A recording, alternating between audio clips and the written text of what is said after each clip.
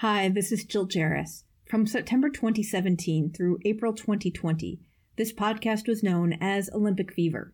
We've since changed its name to keep the flame alive, but we're committed to keeping our back catalog available to you. So please keep the name change and this disclaimer in mind as you listen to it. Olympic is a trademark of the United States Olympic and Paralympic Committee, or USOPC. Any use of Olympic in the Olympic Fever podcast is strictly for informational and commentary purposes. The Olympic Fever podcast is not an official podcast of the USOPC. The Olympic Fever podcast is not a sponsor of the USOPC, nor is Olympic Fever associated with or endorsed by the USOPC in any way. The content of Olympic Fever podcast does not reflect the opinions, standards, views, or policies of the USOPC, and the USOPC in no way warrants that content featured in Olympic Fever is accurate. Thanks for listening, and now on to the show. You know, there's all these sort of different letters and numbers, and they bombard people, and frankly, they just get in the way of just letting people enjoy the sport. Mesdames et messieurs, the greatest festival of our contemporary society, the Olympic Games, is about to begin. This is going to be close. Oh! You can do it! You can do it! Brilliant, brilliant, brilliant! But that is an Olympic champion. Ready?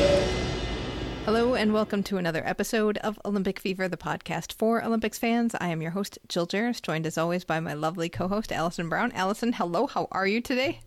I am feeling very uncoordinated. Oh? So last week I told you about my incident with the weightlifting experience. Yes. So I decided to stay away from the weights. Okay. And I figured I would try Zumba. Okay. Which, you know, get my whole ice dancing Latin rhythms on. Okay. This would be great. Yesterday, I just straight fell over and hit the floor. And did you cross your legs funny, or did you just step and miss? No, so I definitely am glad that Charlie White never asked me to be his partner, because that would have ended badly. No, I just leaned too far forward and just lost my balance and just face planted. Oh, man. Well, you know, if you take out a limb, maybe you can... You know, have a tragic accident at the mall falling down the stairs. Right. Choose parasports. Yeah, even that, clearly, I am ill-equipped. I'm going to stay on the podcasting focus and stop trying to be an athlete of any kind. That's good for us. Oh, we have a quick correction from last week before we get started with the show. Wanted to mention that we had called Tim Yount USA Triathlon's CEO. He is actually their Chief Sport Development Officer. It's a very nice title. I know, I like that. But, you know, it is 1 year until the Paralympics happen, which is crazy to think about. I'm getting so nervous. Really? I am. It's like, oh my God, Tokyo 2020 and then both the Olympics and the Paralympics, it's going to come so fast. Right? And it feels like, okay, we've been preparing for this for almost 2 years in a sense. Right. I mean, yeah, you always go from one Olympics, when's the next one going to happen? And you start thinking about them. But for us, we've really been thinking about it and planning it. And you think, oh my gosh, all of this is going to be over in a year. But what would it be like to be on the other side where you're planning it for 7 years or that kind of thing? It'd be crazy. Overwhelming. But really excited that the Paralympics are on their way, that we are celebrating the 1 year to go. And one thing, as an able-bodied person, I remembered distinctly from watching Rio is that I didn't understand the classification system. And it just felt like a lot of races were being held at the same distances, but they'd have different classifications, and I never understood it. So if you feel the same way, today we are hoping to clear that up for you with our guest. Today's guest is Giles Long, who is a Paralympic gold medalist in swimming, a television presenter, a motivational speaker, and a member of the Order of the British Empire. He also created Lexi, a graphical system that easily explains parasport classifications. So we talked with him about what goes into classifying an athlete in a parasport and how Lexi works. Take a listen. Giles, thank you so much for joining us. My pleasure. Why do parasports have classifications? Well, I suppose to kind of shorthand it, you can think of it almost like boxing. It creates in the same way that weight categories in boxing create a framework for competition. You know, you can have a heavyweight who's champion of the world, and you can have a featherweight who are champion of the world, but they're not going to fight each other. And effectively, that classification system creates a way in which people with similar impairment types, similar disabilities, are clustered together to create competition that's fair. That's really kind of the bottom line.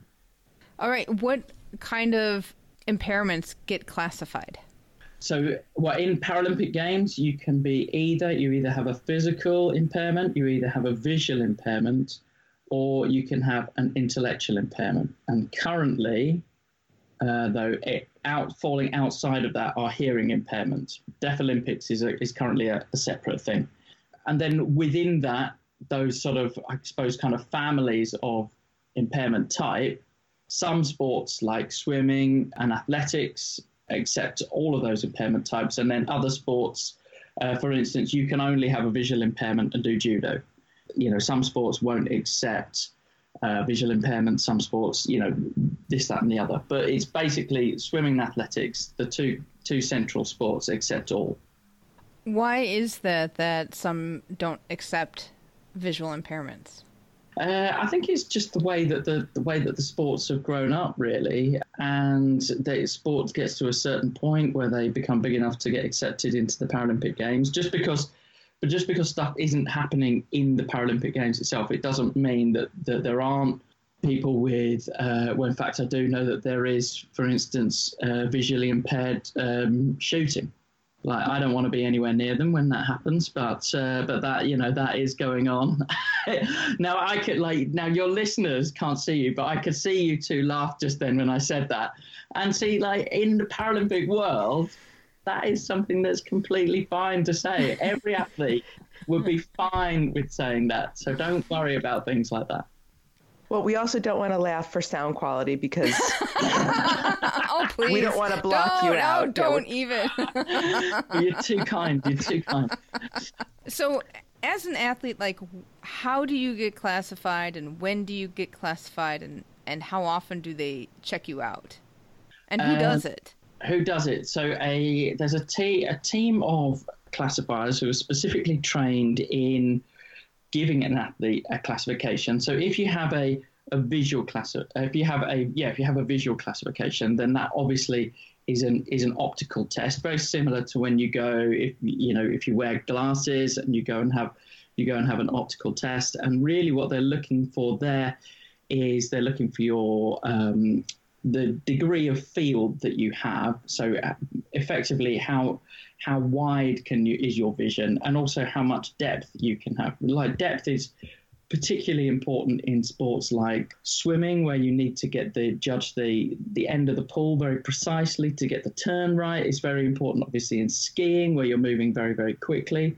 But then field width would be important in a sport like rowing, where you want to see where your competition is, for instance. So you would have that kind of test. A physical test would be done principally by a physiotherapist, and then also, and with each range of motion, you accrue points. So let's say they want to test your finger grip. Well, a full finger grip would give you maybe 10 points, and a weakened finger grip would give you 5 points. And imagine that all added up all over your body, and that would give you a point score, and that point score would slot you into a certain category, like S8, as you mentioned earlier, for me, for swimming, and would put you somewhere on that classification spectrum. For swimming, what does S8 mean? So in swimming, there are categories that go from 1 for the most severely impaired to 10 for those with a minimal impairment. And so on that scale of 1 to 10, I was an 8. So if you imagine someone swimming without one hand, that would be an S10. Someone swimming without one forearm would be an S9. Someone swimming without one arm or without the use of one arm would be an S8, or there could be comparable leg impairments as well. So I was sort of towards the top end of the spectrum, but important to remember that classification is sport specific, particularly in physical impairments. So what might put you at the top end of the spectrum in one sport would put you at the bottom end in another sport. So for instance, if I was playing wheelchair basketball, having an arm disability would put you towards the bottom end of the spectrum, where being able to catch the ball with two hands and throw with symmetry is much more important than being able to swim with two good arms in swimming, where if you've got a good leg kick, you can counterbalance your arm pull with your leg kick.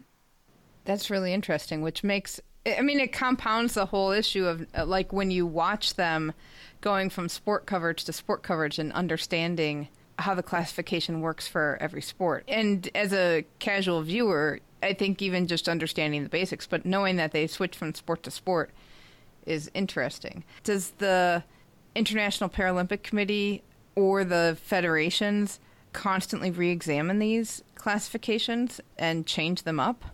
So it's a living system, and so the systems are always being tuned and refined. It's even within the sport is consistently is a talking point, because for some athletes they are happy with the system, like any system. Some athletes are happy with the way things are, and for some they want to see change, and that change is not happening quick enough. So it's some, I suppose you could boil it down to, you can't please all the people all the time. But that's part and parcel of Paralympic sport. And I have seen over the years many athletes who just sort of mentally kind of found it very difficult to get on board with it, if you like. And really it sort of puts you in a place of like, well, it is what it is. You either choose to be part of it and compete, or you don't. So when they group impairments together, I know, like when you mentioned S8, it could be limbs or arms or legs. And did they do research in figuring out, like, okay, this affects your balance this way, this affects your balance that way, so we can group all of them together?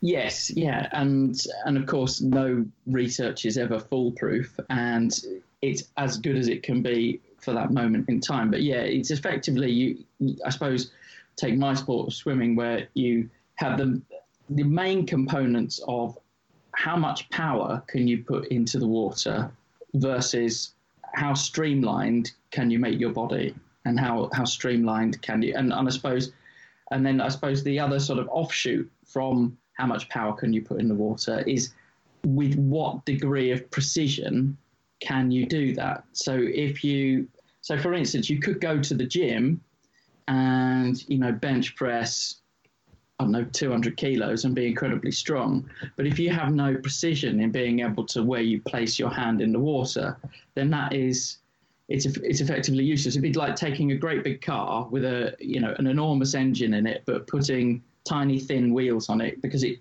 can never put that power into the road to make the car go forward. So that you're always trying to match together those things, and some elements are given certain weighting. So we talked about how you kind of accrue points through various movement, whether you can move, maybe the grip of your hands, the way you can move your neck, your legs, your ankles, how much ankle flexibility you've got.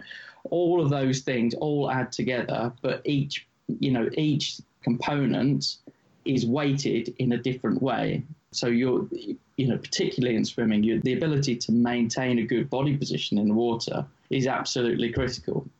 So any kind of thorax, your torso, all of those kind of points that you generate there will be very, very heavily weighted in relation, if in comparison to, I'm trying to think of something that is less important. It all seems important, but maybe in comparison to something like your movement from your hips, if you would do in front crawl, in freestyle, for instance. Now, does it vary with the strokes? Yeah, well, so butterfly, backstroke, and freestyle have one number, and then breaststroke has a separate kind of spin-off number, which is your SB number, and then those two numbers get combined, which gives you your medley number. So, I mean, I think, to be honest, I think it can be quite dangerous to get involved in because each sport has grown up in isolation. That's why they all have different classification systems, and you can get, I think definitely for people watching, you can get quite hung up on the, okay, so it's S8 in swimming, and then we've gone to the track and it's T44, and now I'm at basketball and there are no letters, but people are talking about a 1.5 player, and then I'm, and now I'm at the cycling and it's C, and there's all these sort of different letters and numbers, and they bombard people, and frankly they just get in the way of just letting people enjoy the sport. Has there been any move to standardize the systems in terms of using the same terminology? I mean, I realize each sport is different, but if they used letters and numbers across the board. Yeah, I think I hear what you're saying, and superficially it sounds like a logical thing to do. But if you, again, it comes back to, there are some things for some sports that are really important, and then there are, those things are less important in other sports. So you kind of can't mix it all up, because, what's important about being a really great track cyclist, where having really good finger grip is really important, because you need to be able to hang on to the handlebars to transmit the power into the bike. Well, having really good finger grip, is that important if you're a track runner? No, not really. So, it's kind of the key attributes of some sports don't translate to others. And so you do need to have these separate systems. And we're dealing with Olympics, so why would logic play into it? Well, your words, not mine. But then I also imagine it's kind of like we forget that the Paralympics is also bringing together multiple international federations. So really the international federations kind of set the rules. Is that correct? Or is it really driven? Is it they all work to the Paralympics? Well, I'm sort of quite conscious of the fact that I don't seem to have given you a straight answer to anything yet. But yet again, it's the Olympics and the Paralympics. How could there be a straight answer? Yeah, well, some federations are, I suppose, if you look at the Olympics, where the IOC sits as an overarching body which controls the sports when they are operating in the Olympic, or under the Olympic umbrella. And then away from that, FINA controls swimming, the IAAF control athletics, the ITU does cycling, blah, blah, blah, blah, blah. And when it comes to the Olympics, they effectively license their athletes to the IOC for the period of the Olympics. In the Paralympics, that happens in about a third of the cases. So the wheelchair basketball has its own federation. Cycling falls under the UCI. Triathlon falls under the ITU, the same as with able-bodied sports. But with track and field and with swimming, they are directly controlled by the International Paralympic Committee all the time. So it's actually, it's a much more vertical structure. And there are people who would say that it needs to move away to be more like the Olympics. And, there's people like myself who just sort of waiting to see which way they decide to go. I mean, it has served the sports very well to be structured in that way. But as Paralympic grows, and certainly since London 2012, when it really started to hit its stride, it's almost becoming it's becoming too big and too complicated. And I think there is a sort of a push within certain quarters to try and streamline things a bit. That's really interesting. Well, then if they do split them out, would they go to the respective international federation, or would they possibly spin out into their own thing? In some cases, it could be that they go to the able-bodied federation. In other cases, it means they spin out into their own thing. I suppose if I was to speak my mind candidly, it would probably depend on whether the able-bodied federation wants to accept parasport. And if the sport ends up, if a sport ends up spinning out to form its own federation, that means it hasn't been successful in amalgamating with its able-bodied federation. I couldn't see a situation whereby an able-bodied federation would say, "Yeah, sure, you're welcome. Come to us," and a sport would say no. I mean, they might do, but I couldn't see a situation where that would happen.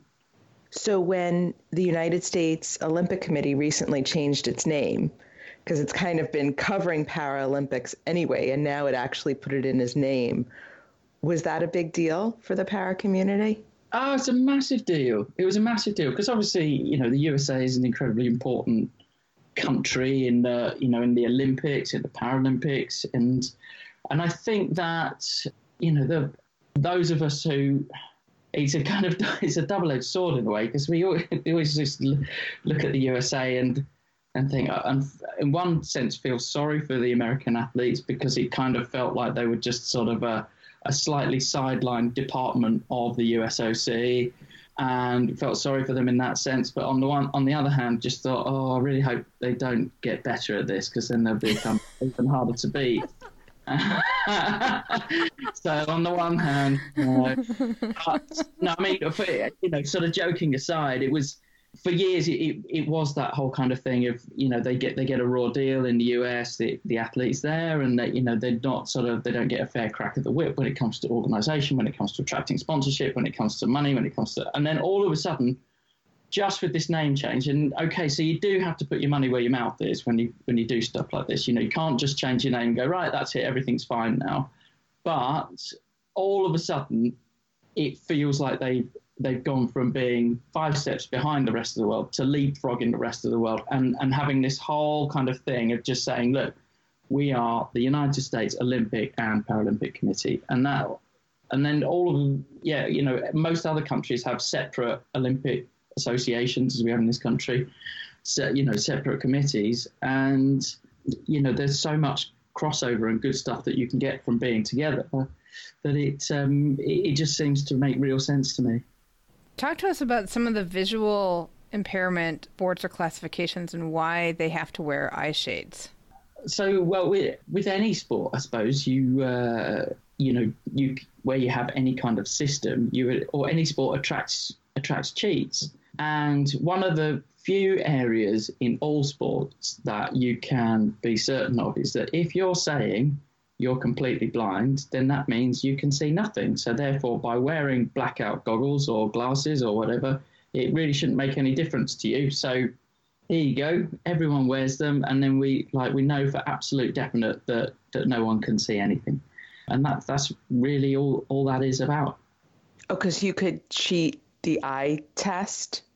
Is that the idea? Well, like any test, you could cheat the eye test. You could cheat you could potentially try and say that or try and move your body less than you are actually able to, and try and cheat the test. Yeah, sure. You know, I think there's a misconception out there in the world that just because you have a disability, that doesn't mean that that sector of society doesn't have its cutthroat members that are prepared to do anything to try and win.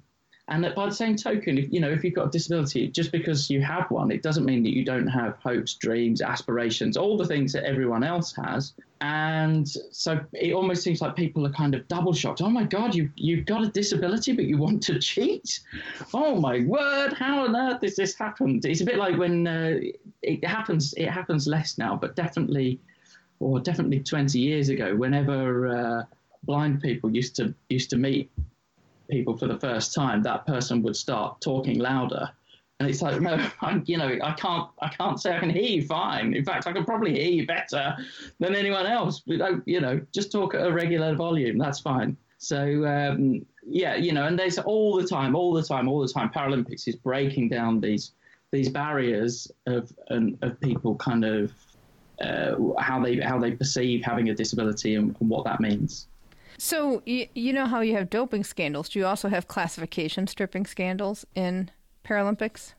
Yes, far fewer than doping scandals, but yeah, they definitely do. They definitely do exist, and they're very infrequent. But when they do come round, they tend to make if they do come round around about the time of Paralympics, they make a lot of noise because I suppose because they're fascinating in a way. You remember when Ben Johnson was caught out in the 1988 Olympics, and I think that was the first time that you had if there is, the event at the Olympics, it is the men's 100 meters.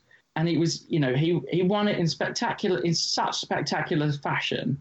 And then he tested positive so close to him winning it. And I think that for the first time, that was the first time that a lot of people were really conscious of that there was, there were drug cheats in sport. And I think that Paralympics, sort of 30, 40 years after the fact, and people are just starting to cotton on to this idea that if you have to prove that your body moves in a certain way to get into a certain class, then if you can prove that it moves less and you get to swim in a class that's slightly lower or run in a class that's slightly lower, then that potentially gives you a competitive edge, and people find that fascinating. So yeah, it makes a big noise when it does happen. Oh, that makes me mad. But then doesn't doping in sport make you? Oh, don't get her started. You haven't listened to me do some rants on doping in sport. I go off the rails on that. Yeah, because by the time you've got to that level, you're doing something every day, you're training every day, you've made it your life. To then be, to be robbed of your moment because someone else isn't playing by the rules. It's, we're beyond doing something as a hobby or a pastime. Yeah, it's not cool. No. I'm just trying to think of making a prosthetic longer or something, or gripping less.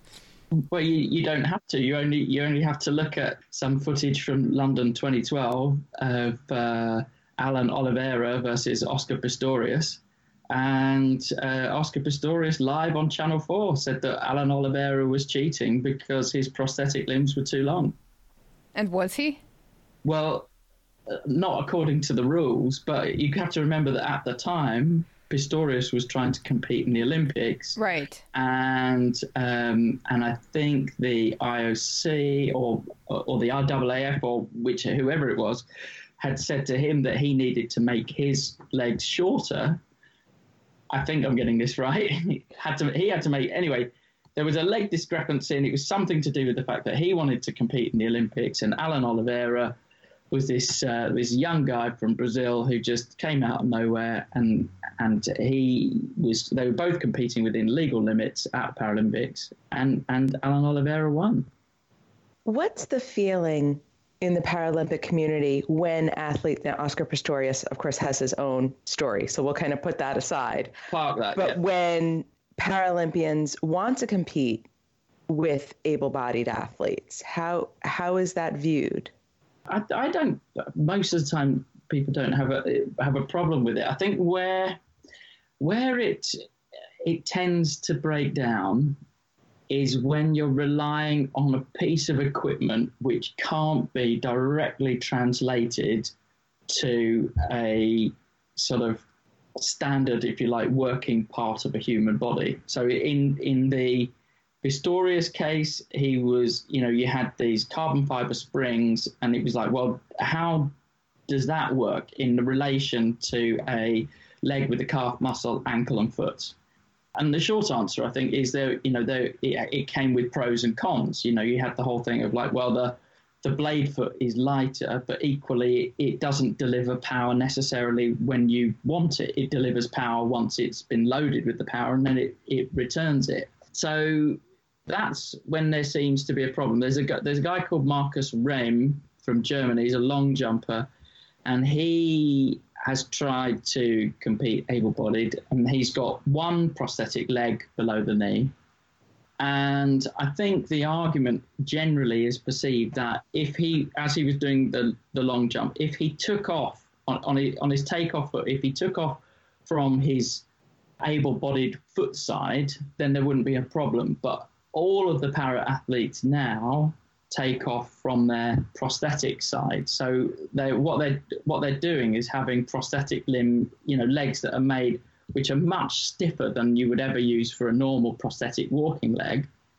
And the idea is you run as fast as you can, and then you basically lean on the spring and then push off the spring. Now, don't get me wrong, Marcus Raim is an amazing long jumper, and that's a whole other side thing of then in trying to get into the Olympics, you then undermine what you're trying to do yourself and all that.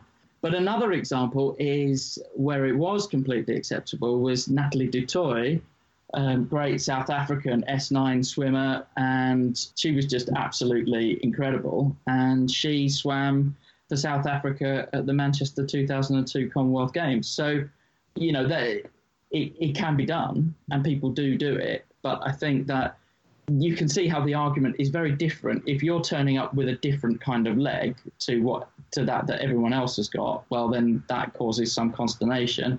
But if you're turning up and you're swimming with one leg and you're making finals and everyone else has got two legs, well, you're clearly at a disadvantage, but you're still up there with everyone.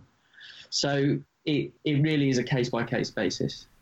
Let's pivot a little bit and talk about the Lexi system.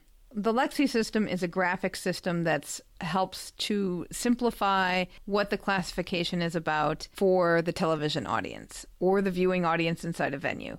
So talk to us about how you came up with the idea and how long it took to develop and all that.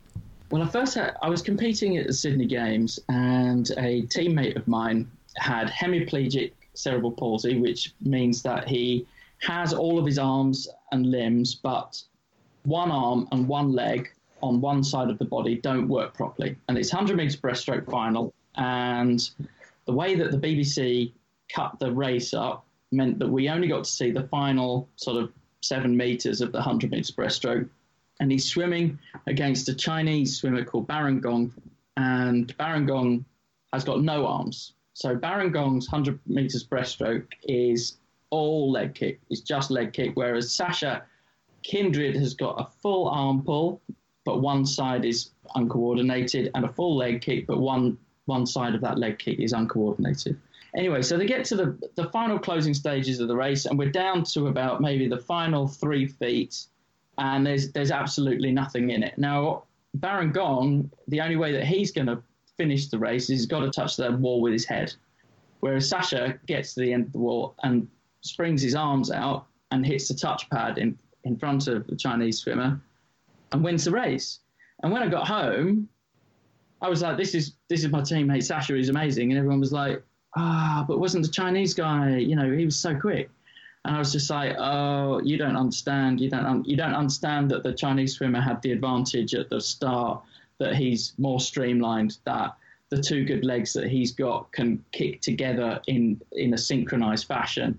And you think that because Sasha's got arms that he has an advantage, and it just doesn't work like that. And I just thought, we're never going to get anywhere with Paralympics. We're never going to get beyond the, oh, wow, aren't these people amazing? Aren't they inspirational?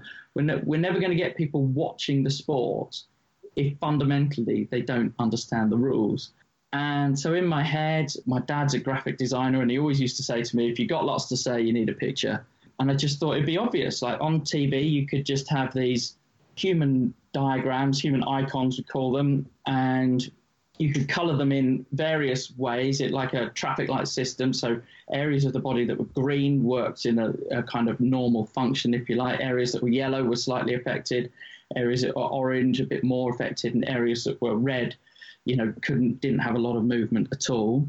And you could use that, you could illustrate that on screen, and then you could use a voice over the top to explain to people why this sort of seemingly random group of disabilities, why they were grouped together. And that you could do very, very quickly. And crucially, you could do that before the start of the race, so that when the race was on, people weren't sat in their lounges, in their sitting rooms, asking each other or saying to each other, I don't get it. Why is the guy with one arm racing the guy with one leg? This isn't fair. It doesn't make sense. Or maybe other sort of really basic questions that people have. I've just seen a wheelchair race. Why am I seeing another wheelchair race? You know, all these things that become real hang-ups for people. And then the race goes and it's won or lost, or, you know, something amazing happened or it didn't. And all that has been lost because people are spending all their time just talking about the rules. And so really that's where it came from. It came from the Sydney 2000 Paralympics, and then it sat in my head for about 10 years. And then when Channel 4 took Paralympics on in the UK, they had committed to explain how classification works. And a producer just said to me, "Oh, we've said we're going to do this thing, but we don't know how we're going to do it. Have you got any ideas?" And I said, "Well, funnily enough, yeah, I have." And I drew it for him with a big biro on a notepad, and then that was the start of it. People like visuals. They like flashing it up on the screen, color coding. Yeah, keep it simple. Well, and also I think that people find it. Have you ever pulled over and asked someone on the pavement on the sidewalk for directions? And everyone's like this. Once you're beyond your third piece of, you go down the road, then it's the first on the right, second on the left, and then you're there, and you're like, oh, right, so I can remember that I've got to go turn right, and then I've forgotten everything else. Because people find it very difficult to convert something that you have told them vocally and visualize that. People find it very difficult to kind of convert information from sound to vision and from vision to sound. You know, if you flashed up a picture of something and said to someone, right, I want you to describe this, a lot of people would actually find that quite challenging. Whereas if you give them both sound and vision and combine that together, that becomes a very, very powerful way of explaining something that's complicated and, let's face it, arguably quite boring a lot of the time. You know, it's something that people watch sport because they want to be entertained. And as soon as you start going down the route of like, okay, everyone, sit down, be quiet, and, you know, I'm just about to take you to school, then it starts to become a bit of a chore. And you know, there are so many other things sports that people can watch. So how long did it take to turn the idea, once you were working with Channel 4, to make that happen? It took I'd been working on it really sort of from the idea, and I'd kind of worked on it on and off. And then when we got to the point where we were going to actually do something with it, I think we had through about 20 different redraws, and we tried all sorts of color systems, which particularly at the time, there was a real hang up about using the color red.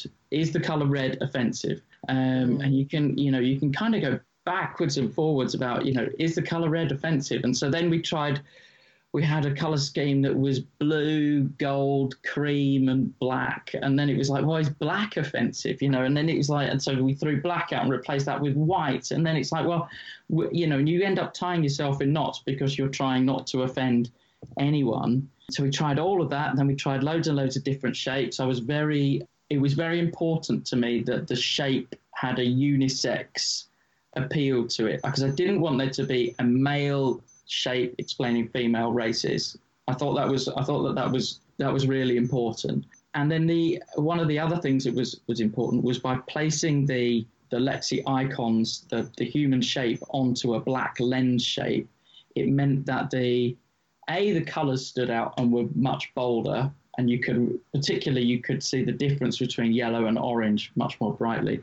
But also that shape then gave your character scale, and that gave a really neat way of illustrating people who have short stature, which used to be called dwarfism, whereby in the past, if there was ever any diagram to try and explain that, it always had this it would be someone standing with someone else holding a tape measure up next to them. And it was, yeah, I know, and you're both laughing, and it was like, I just thought, what an unbelievable, you know, yes, of course everyone knows that the people with short stature are there because of their height, but you know what, we can't come up with a better way of illustrating it than a tape measure. And so that was, you know, but that way of being able to, you two are actually killing this. I know, that just did me in. I don't know.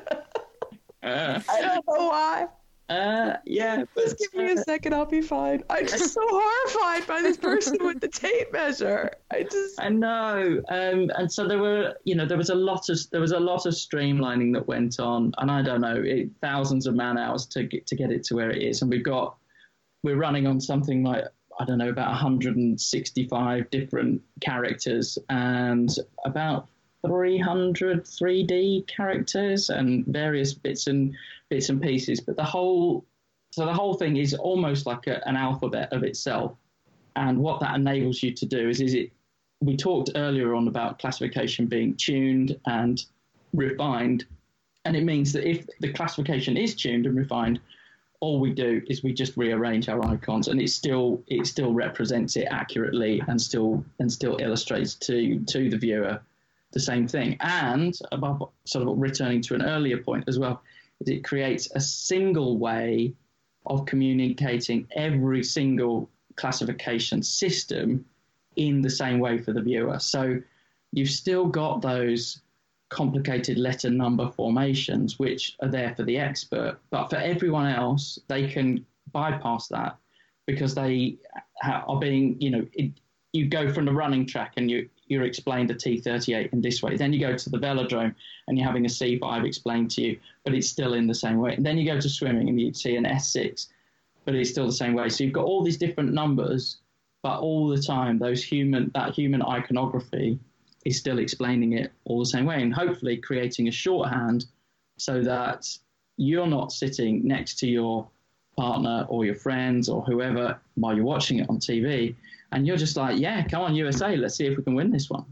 That's what you want. That's what every sport wants. Every sport wants that, and it's much harder to generate than you think. Well, how hard was it to get more clients besides Channel 4? Because I know now that you have a pretty big client roster for the product. How difficult was it to sell other broadcasters on this idea? At first, it was very difficult because there was so much nervousness. I mean, we talked about the nervousness around the color basis that we were looking at, but there's so much nervousness around disability and how should we talk about it, and do you think it's going to be okay, and we're going to drive our audience away. And I think that once we've been through 2012, and then once we've been through Sochi as well, and we had that whole thing of London 2012 wasn't just a flash in the pan. We've just proved we've done British TV and Russian TV this time. And then after that, when we started to get to Rio, then everyone saw that if you just treat your audience like adults and you explain it in an unemotional, factual way, then people will just respond to that. If you say to someone, this next race is for people with one arm, people with one leg, people who can't move their neck properly, and for people with a bad back. And the reason that those people are put together is they find it difficult to roll when they're swimming freestyle. Okay, onto the race. And if you do it like that, then everyone just goes, oh, right, okay, brilliant. If you go, okay, so this is for people who have very painfully lost one arm, and some other people who have had very, very tragic motorcycle accidents. Some of them maybe fell down the stairs in the shopping mall and they lost a leg. Another person with a bad back because they can't afford to buy a good bed at home.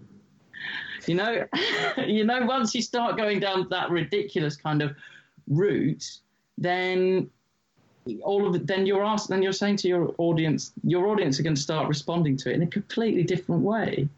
And there is space for it, because that's one of the things where the Paralympics is very rich, is in human stories and backstories, and how did you acquire your disability? Where did it come from? Were you born with it? Did you do military service? Were you sick as a child? Were you all of that stuff is really important, but it's important once the race is done.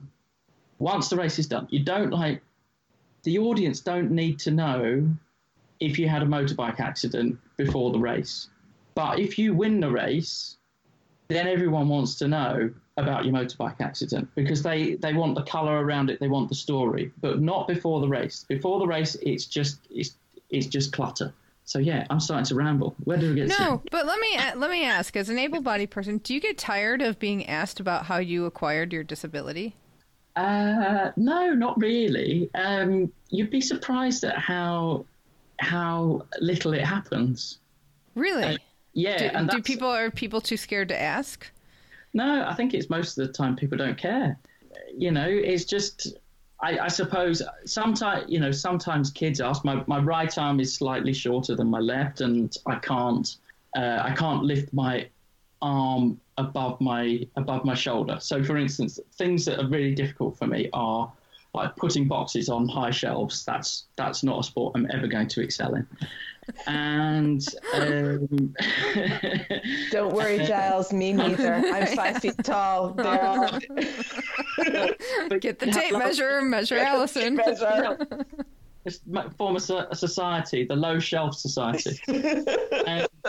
But yes, sometimes people ask, and I, just tell them straight out, because it's important for people to understand. And every time that someone understands that, you want to live a fulfilled life, but you also have a disability, that sort of, one person that understands slightly more. Every country's in its own place, and I suppose as well, there's probably a whole British thing of that. People are sort of a bit more reserved than you guys over there, and so people might be a little bit more straight out and just sort of ask. But I don't think that, or certainly in my experience, I can't think of a single person that I've ever met that has got a disability that has ever minded about being asked about it. Now we know. Yeah. There you go. Now you go and ask someone, they'll just be like, why are you asking me that? Go on, go away. Don't be so rude. But Giles said. Yeah, but Giles said. Who's Giles? So looking ahead to 2020 for the Lexi system, are you working on it? Are you tweaking it, or what's the plans? Well, the plan is we've got a whole new product whereby, certainly in the past, we've kind of taken the viewer away to give them that 20-second shot of information, and then taking them back to the sport. So, maybe you'd be, at the athletics, you'd be looking at the track, and they'll be kind of teeing up the race and then have the lane order. Then you get a full frame, full screen animation, which explains that class, and then you go back to the sport. But now we've actually tested on the Commonwealth Games an integrated graphic platform whereby the graphic comes up in the corner of the screen and the commentator does the voicing. That's enabled us to overcome some serious technical challenges, in so much as if every commentator is putting the voice on, then all of a sudden you have no language problem, because the Japanese commentator is doing it in Japanese. Also, you've got, fantastic with accents. If you're in North America, you want to hear a North American voice. You don't necessarily want to hear a British voice. In Canada, you want to hear a French Canadian voice. You don't want to hear a French European voice. So that eliminates all of that. And so we'll be working with all the major broadcasters that we did. Again, for Commonwealth Games, we actually did the host feed. So we went to 137 countries. So that was a major step forward for us. But then we will still be offering those kind of full frame graphics packages, and then other integrated social media stuff, so that broadcasters can tweet information which is based around the Lexi system in time with their broadcast, so that there's never enough time in broadcast. You're always pushed for time when you've got multiple sports up and running, and especially so in Paralympics, where it's not like the Olympics where you have swimming and then the athletics starts up. Swimming and athletics start up on top of one another. So you're forever just crashing all over the place. So you've just got no time. So this new version of Lexi enables us to we're not about turning people into experts, but we're about getting them over that hump so that they're not asking those basic questions we talked about earlier. And we reckon we can do that in about 10 seconds. So we've kind of halved our previous time. And all the time, just, drip feeding people information to keep their hats, so they've still got skin in the game. Excellent. Thank you so much, Giles. You can find more out about Giles at gileslong.com, and he is at Giles Long on Twitter and Instagram. And you can find more about Lexi system at lexi.global. And we also want to say thank you to Katie Holloway and Kelly Crawley of the podcast Inside Parasport for connecting us with Giles. And you can find their podcast on Apple Podcast and other fine podcasting apps. And they do have an interview show with a lot of athletes, and it's really interesting to hear them talk about the parasports. So if you want to know more about that world, definitely check out their podcast. I think Giles may be one of my favorite interviews that we've ever done. Really? We both talked about it beforehand. We were kind of nervous about using the right terminology, and we didn't want to make a misstep. And he immediately put us at ease. Like, look, you're just interviewing another athlete and another expert in his field. And very quickly, we got past that uncomfortableness. Right. Or discomfort. That's the word. With him. And he was just so informative and so good about and able to communicate it so well. Right. And just made me excited about watching all these different. I feel so much more educated about what's going on just from his explanations. Right. And the system is really cool, too. Yes. I just think it's so neat that they were able to get it down into a very simple to read graphical system that's very clear in, hey, we're grouping all these different abilities together and here's why. So that was really neat. One of the things we were talking about that was really interesting to me was that whole athletes have to get classified all the time. So not just only do they have to go through a doping testing situation, they also have to go through classification testing all the time, and classifications are always being refined.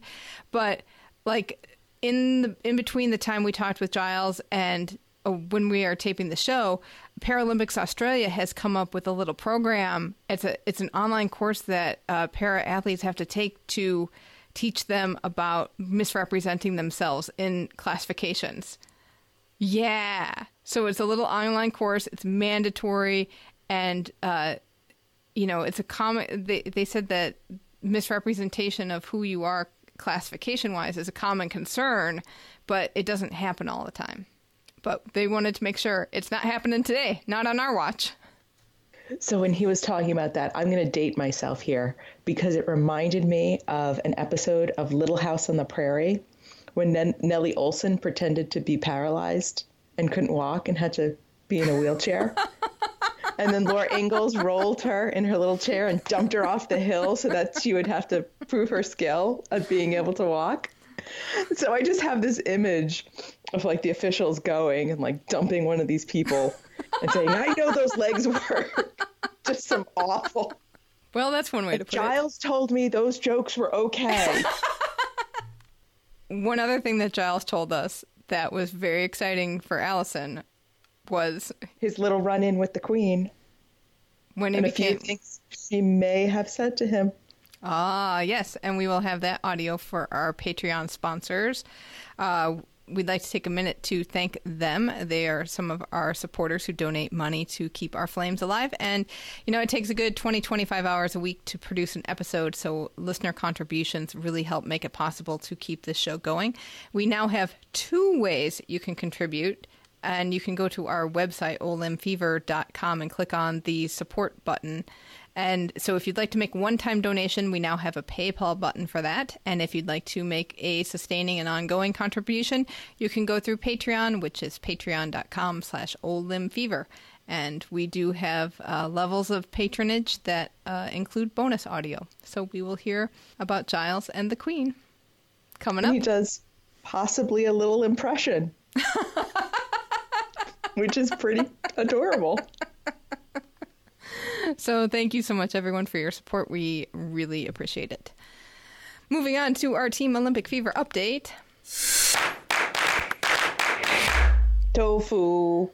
Photographer Lou Jones and his team are still hard at work on their Pan-Africa project, and they're finishing the design for the first volume of the art book that goes with it. You can check out Pan-Africa Project for more information, and we'll have a link to that in the show notes. Lou's got a show going on right now at the Bridge Gallery in Cambridge, Massachusetts through the end of August, and next year he will have an exhibition at the Worcester Center for Crafts in Worcester, Mass., and the opening reception for that will be on July 17th, 2020. So right before the games. So that will be interesting. Another artist, John McLeod, his Kickstarter did not get fully funded, unfortunately, so he's moving on to Plan B, which is a different fundraising drive through Seed and Spark, which is a fundraising platform for filmmakers. So he's lowered his fundraising goal to $4,000, and that will be enough to get through post-production on one of his 2 stories. So maybe if you donate, you can have input, because both story previews are pretty good. Be interested. They look so good. I know. So if you are so inclined to support his efforts, you will have a link to that in our show notes as well. Our Team Olympic Fever sport climber, Josh Levin, had a really... Did you see this Instagram post?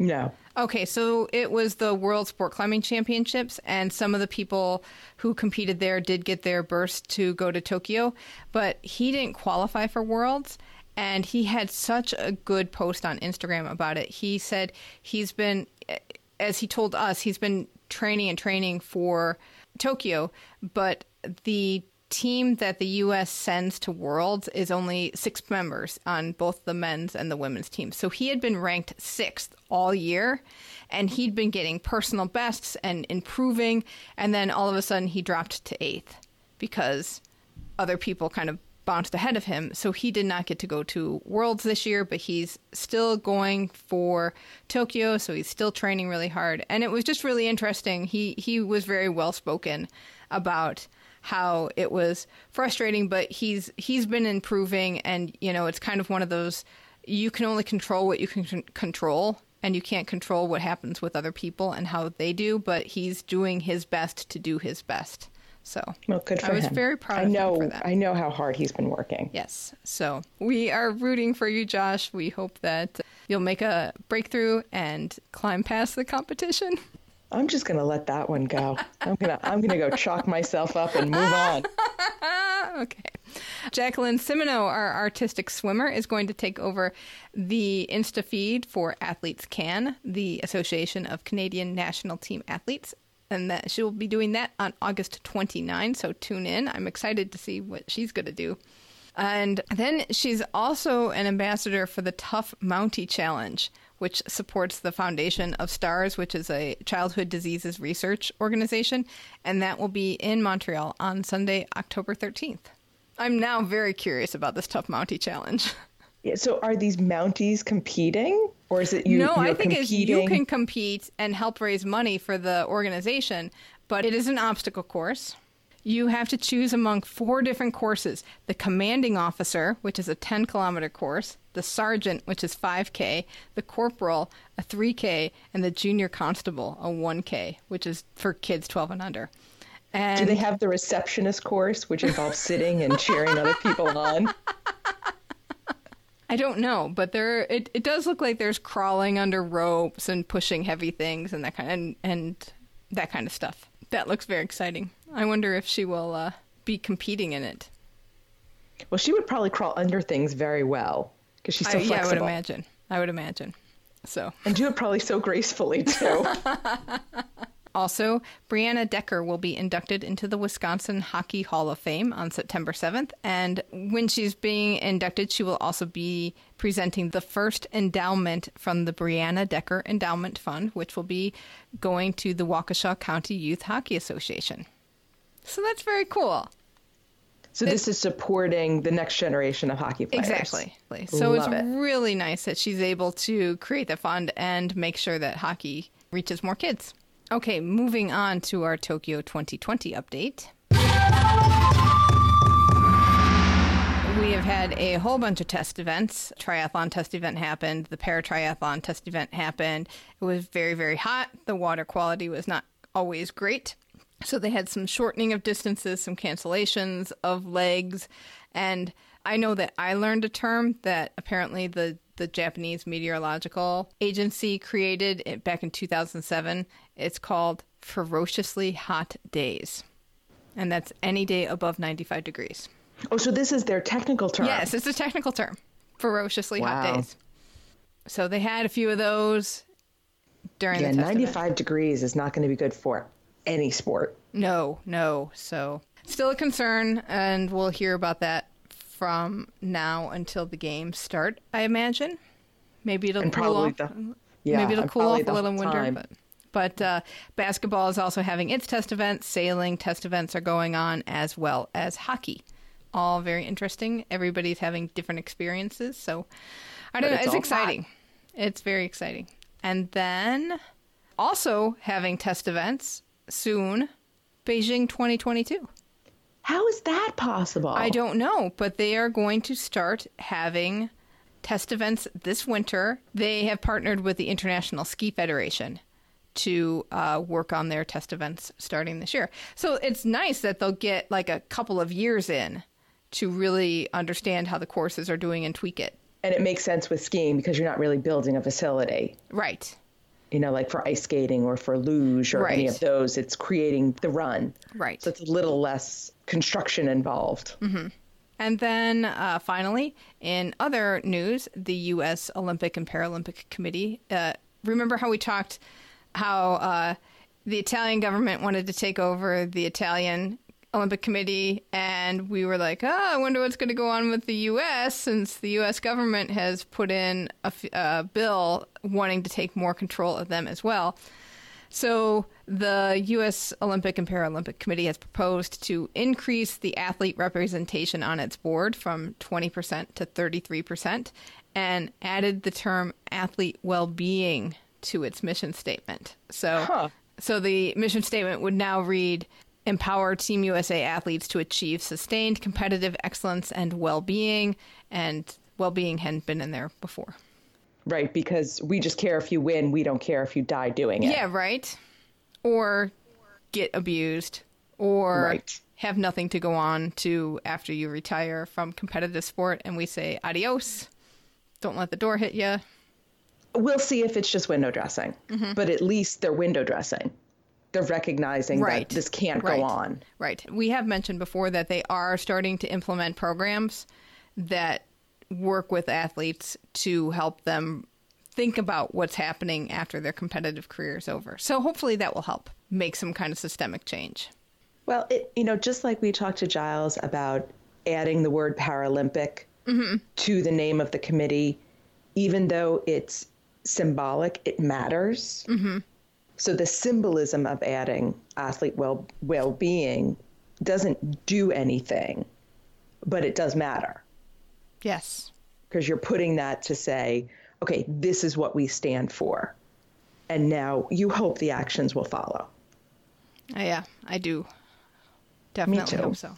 So, well, on that hopeful note, I think we will call it a show. Thank you so much for listening. We will catch you back here next week with more Olympic stories. Actually, next week, it is going to be Labor Day weekend for the United States. So we are going to have another episode of Lightning Round interviews. So be sure to tune in next week for that. And until next time, thanks so much for listening and keep the flame alive.